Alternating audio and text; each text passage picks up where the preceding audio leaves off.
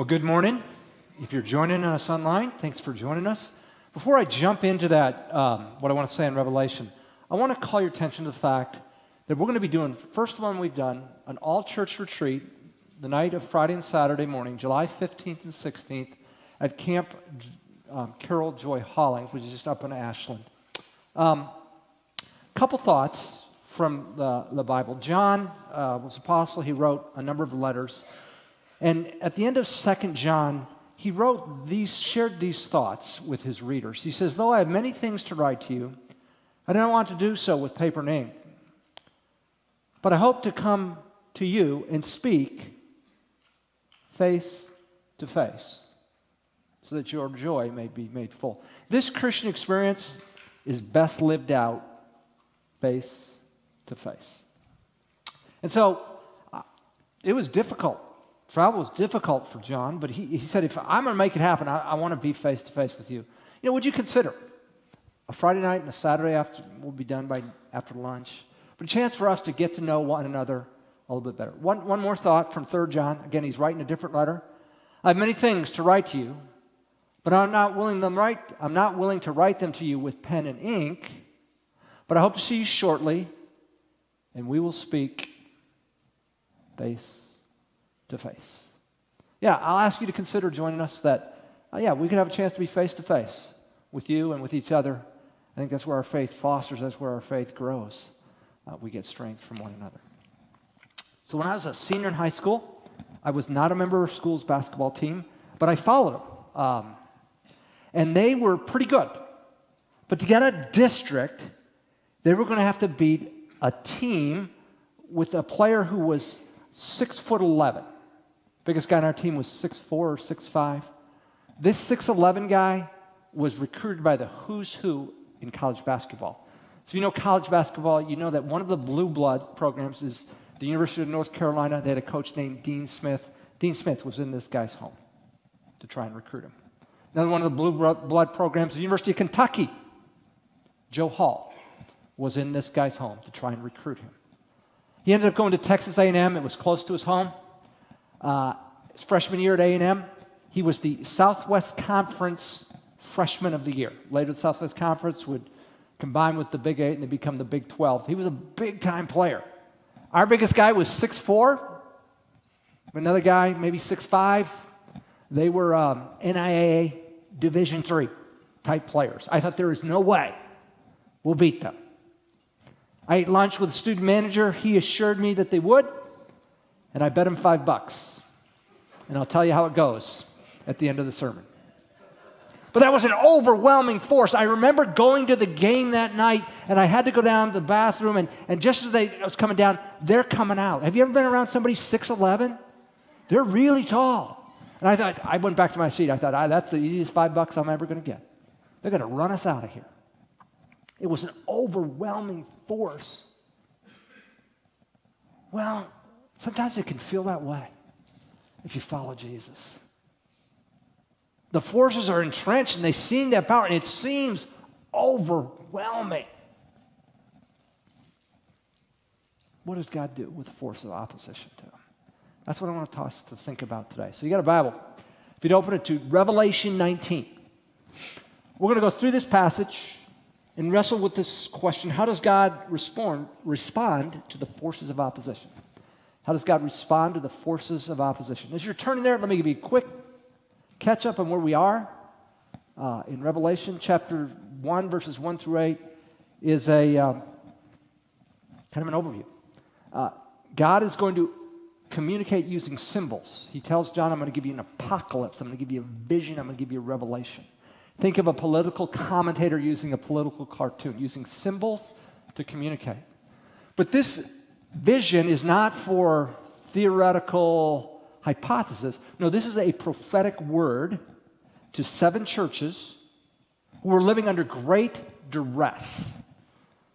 About 90-95 AD, they were in the Roman Empire. The Romans believed the blessings were mediated from the gods through the Roman emperor, and so he was to be worshipped as deity. And if you didn't worship a deity, that was a problem. You could lose your life. But John is shepherding these people. He writes a letter, chapter 1, verse 4 says, from the island of Patmos. He has suffered for his faith. He's been exiled there.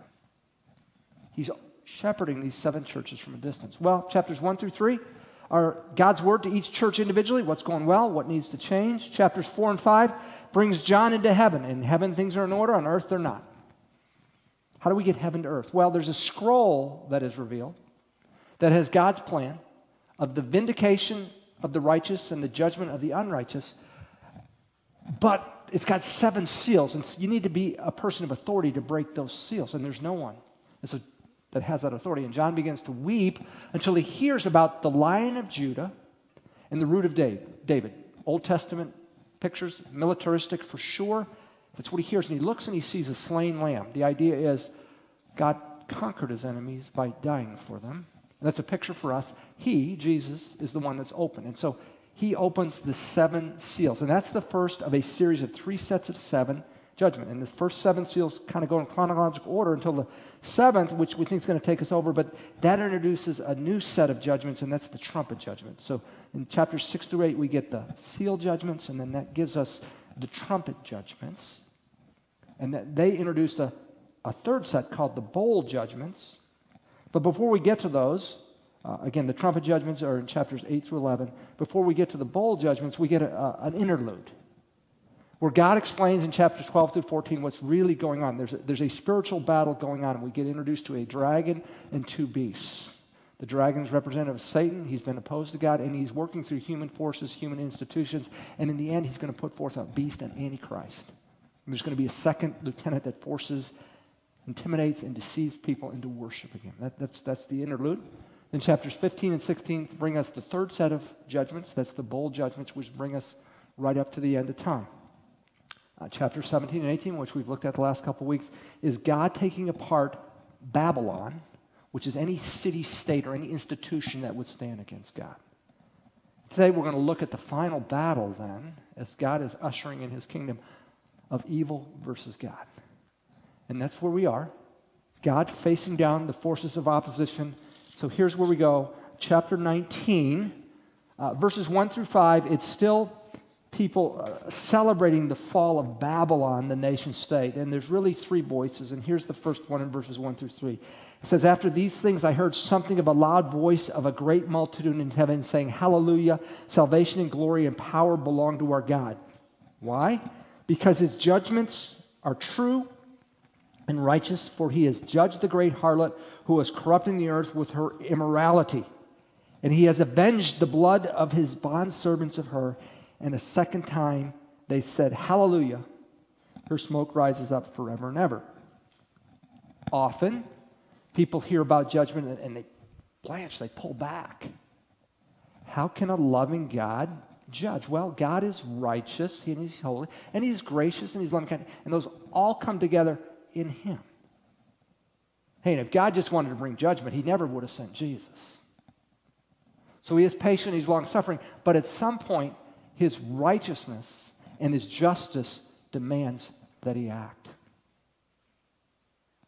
About 2 weeks ago, a 19-year-old young man in Lincoln was sentenced to life in prison.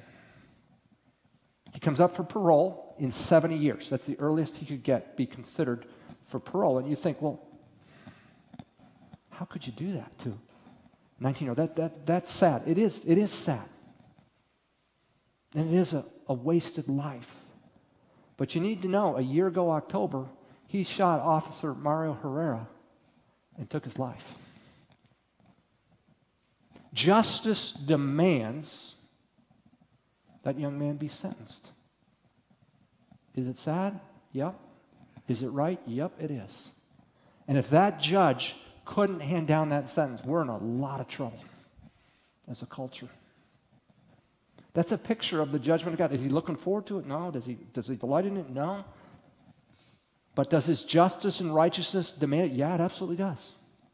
We have no hope of heaven being what it's supposed to be if God won't exercise judgment. Second set of voices celebrating God's vindication of the righteous and judgment of the unrighteous. And the 24 elders and the 4 living creatures, again, created to worship God, fell down and worshiped God who sits on the throne saying, Amen, Hallelujah. One more voice. And a voice came from the throne saying, I'm in verse 5, give praise to our God, all you his bondservants, you who fear him, the small and the great. At this point, we're going to transition from looking at Babylon, and we're going to talk about this final battle of good versus evil that's coming. And it's anticipated with a celebration. Verses 6 through 8. Then I heard something like the voice of a great multitude, and like the sound of many waters, and like the sound of many peals of thunder, saying, Hallelujah, for the Lord our God, the Almighty reigns. Let us rejoice and be glad and give glory to him, for the marriage of the Lamb has come, and his bride has been made herself ready. It was given to her to clothe herself in fine linen, bright and clean, for the fine linen is the righteous acts of the saints. Throughout Scripture, the relationship between God and his people has been symbolized in a marriage. In Jewish culture, a couple decided to be married, they were betrothed to one another. They lived separately, but remained faithful until the day of the wedding. On the day of the wedding, the groom goes to the house of the bride and takes her and brings her back to his house that they begin life together. Do you see the symbolism? We are the bride of Christ. And we're waiting for that day when our groom comes and takes us back to his house. Often, marriages are celebrated with a reception or banquet, cake and punch, whatever it will. What is the purpose of those? It's to celebrate the uniting of this couple. Do you understand? This is what this is about. And you know, there's events you want to get invited to. You want to get in on this one. You don't want to miss this one. Okay? The way in is not knowing the right person or doing the right thing. It's knowing the Savior of the world. And understanding that he came to die for your sin. Saying about the glory of the cross to start, this is what gets us the invitation. As one who's been redeemed by Jesus. Verse 9, then he said to me, right, blessed are those who are invited to the marriage supper of the Lamb. And he said, these are true words of God. Then I, this is John speaking, fell at his feet to worship him. But he said to me, no, do not do that. I'm a fellow servant of yours and a brethren who hold the testimony of Jesus. Worship God, for the testimony of Jesus is the spirit of prophecy. Celebration. How many baseball fans do I have in here? Baseball fans? How many? Let me see them. Okay, Bo, I see you back there. Okay, those of you who are baseball fans, some of you are halfway. What happened in 2016? What happened? Cubs won the series for the first time in 100 years, and people went crazy. The Cubs fans in Chicago, whoo-hoo! And the Cubs have been on cable TV forever, so they've got this network of people. People celebrated. Why? The first time in 100 years. They won the series, and right now it looks like it might be another 100 years before they do it again. Man, people went crazy for the Cubs. I got a guy drives around somewhere in our neighborhood, subdivision. He's got a plate. Cubs win. Cubs win. So here's my question. If a once in 100-year World Series is worth that kind of celebration, how much more with the return of the bride for his church? Do you understand? This is worth celebrating. We've been waiting a whole lot more than 100 years. And this is depicting it. Well, there's one thing that has to happen, and that's the final defeat of evil. And that's what we've got. Start coming in verse 11. It's another judgment scene. When we looked at the bowl judgments, there were 7 of them. The 6th one is depicted in chapter 16, verses 12 through 16. It's the final defeat of evil. And this is depicted with with military imagery. But please remember, this is imagery to make a point. point? What is the point that wants to be made? The complete and utter destruction of evil. Not an actual battle. Remember, one of the things God judged Rome for is these battles where they would destroy lives and destroy people. This is imagery. Remember, to make a point. The victory here is not a military, it's a judicial victory. Okay? And the means, the weapon of war is the Word of God, is justice. We're not going to see any weapons used here. It's going to be a judicial victory decided in judgment by the Word of God. Having said of that, chapter 11 opens unexpectedly, and we have this written. And I saw heaven open, and behold, a white horse, and he who sat on it is called Faithful and True, and in righteousness he judges and wages war. Jewish tradition, their Savior comes on a white horse. More of this writer, verse 12, his eyes are a flame of fire, and on his heads are many diadems. The diadems signify his royalty. And he has a name written on him which no one knows except himself. There is a part in which we truly know Jesus, but we do not know him fully. And in fact, it's going to take an eternity to get to know him fully. There is a mystery, there is an unknown about Jesus. And that's why, that's part of eternity. It'll take an eternity to get to know Jesus. So in 1997, my wife and I went to Costa Rica to learn Spanish, and then we were going to Chile as missionaries. And as part of that, I got in we were down there 7 months. About my first month, I got in a men's Bible study. And by about month 4, I could understand everything. Month 3, month 4, certainly, I could understand everything that was said. But you know, when it came to humor, I could understand every word and not get the joke. Because humor is understanding something about culture. And so the joke, after the joke, became, who wants to explain it to Andy? So I'd say, after everybody finished laughing, "Quien quiere explicarmelo?" Who wants to explain the joke to me? And so they did, like, I remember this joke, it was about the president of the country. And they're building up, and finally they said, and he said, "I forget." And everybody laughed, except me. Well, there had been a trial with his family, and he had a sister who was dating this unsavory character, and somebody beat him up, and they put him on trial, and everybody on the family said, "I forget."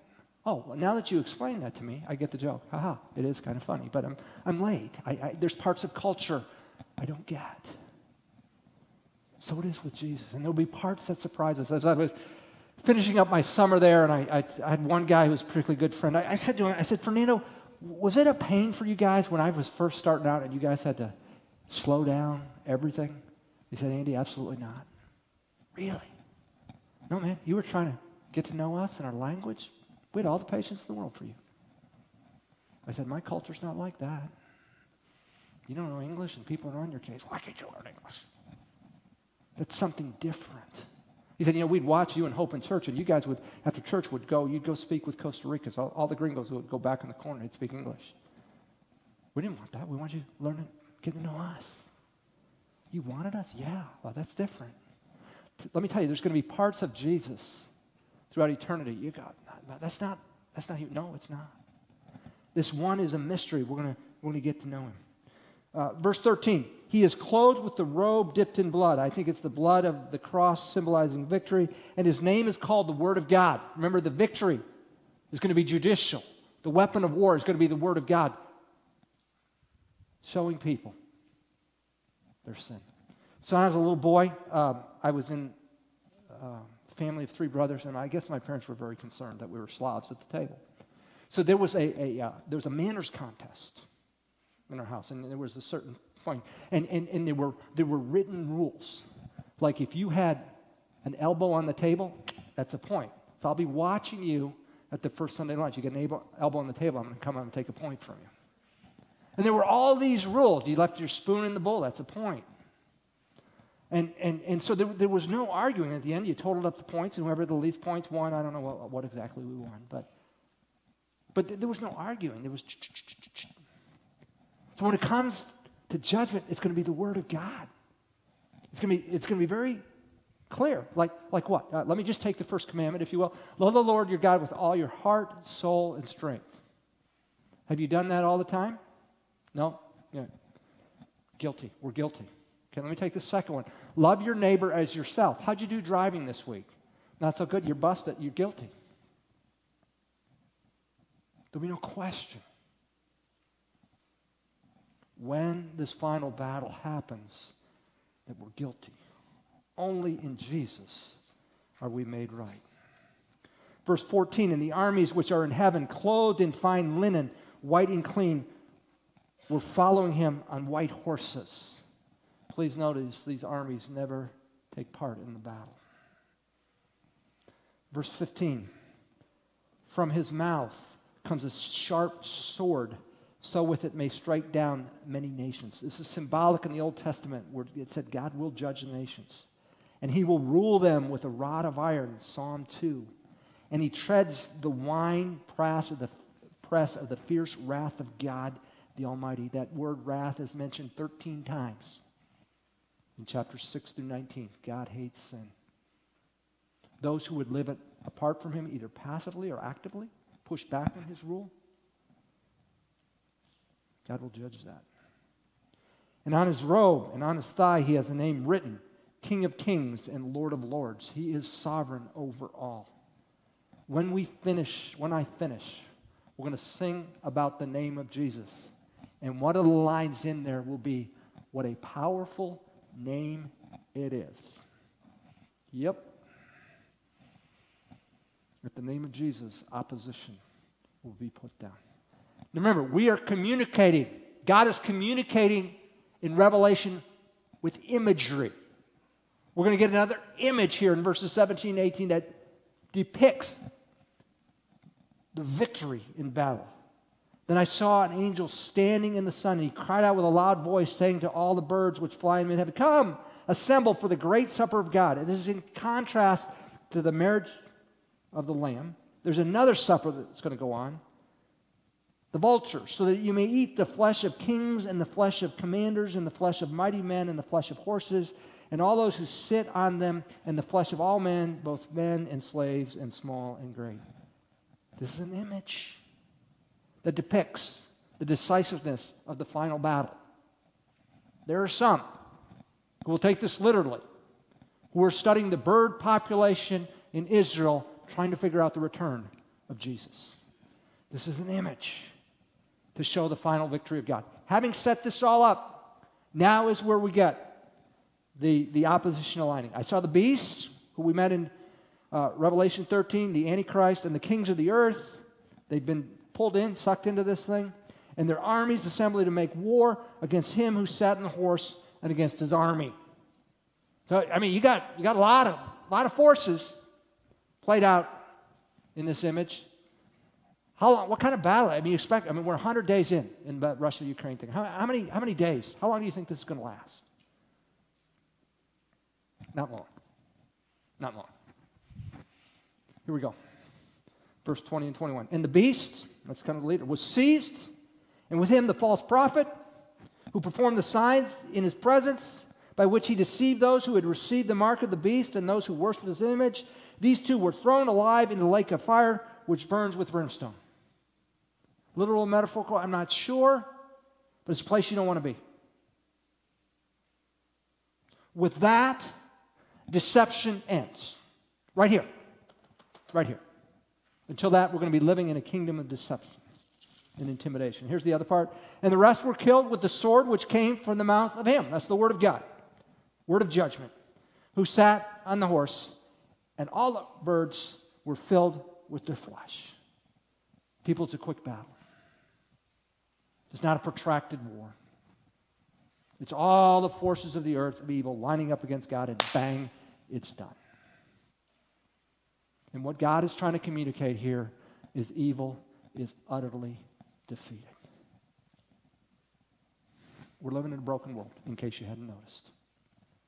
A lot of pain, a lot of tragedy, a lot of death. This is where it ends. This is where it ends right here. When God, once and for all, puts down. So we're asking this question, how does God deal with the forces of opposition? As we said, God will utterly destroy every force of opposition to him. God will utterly destroy every force of opposition to him. Now again, why is this word being given? Initial audience, 7 churches facing down the Roman Empire. You will worship our emperor. Remember, they're building temples. 6 of the cities, they're building temples of the 7 we looked at to worship the Roman emperor. 5 of them, they got subsidized priesthoods. The state is subsidizing priesthood, so you will worship. And there's pressure. And if you're Joe citizen or Josephine citizen and you have no power, it's kind of like, that looks intimidating. You need to know, they don't win. They look invincible, but they come and go, and God is eternal.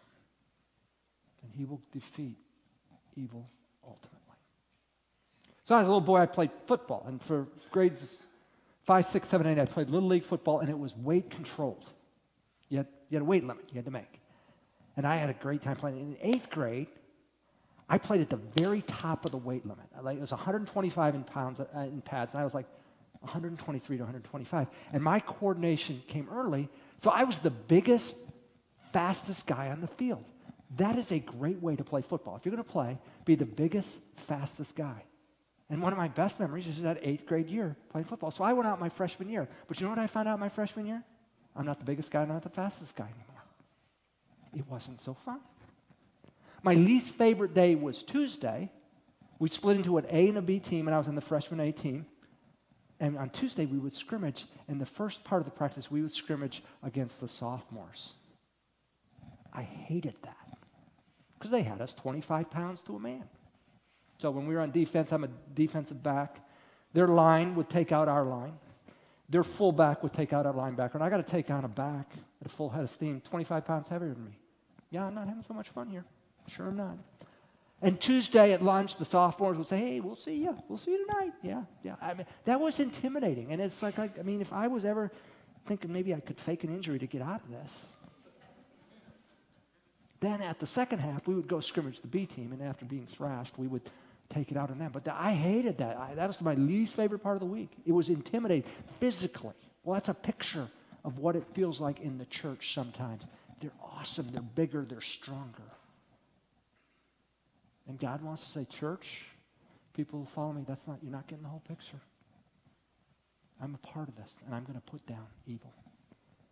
There's a second reason that God is depicting his judgment so vividly.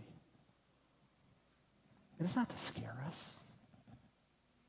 It's to warn us.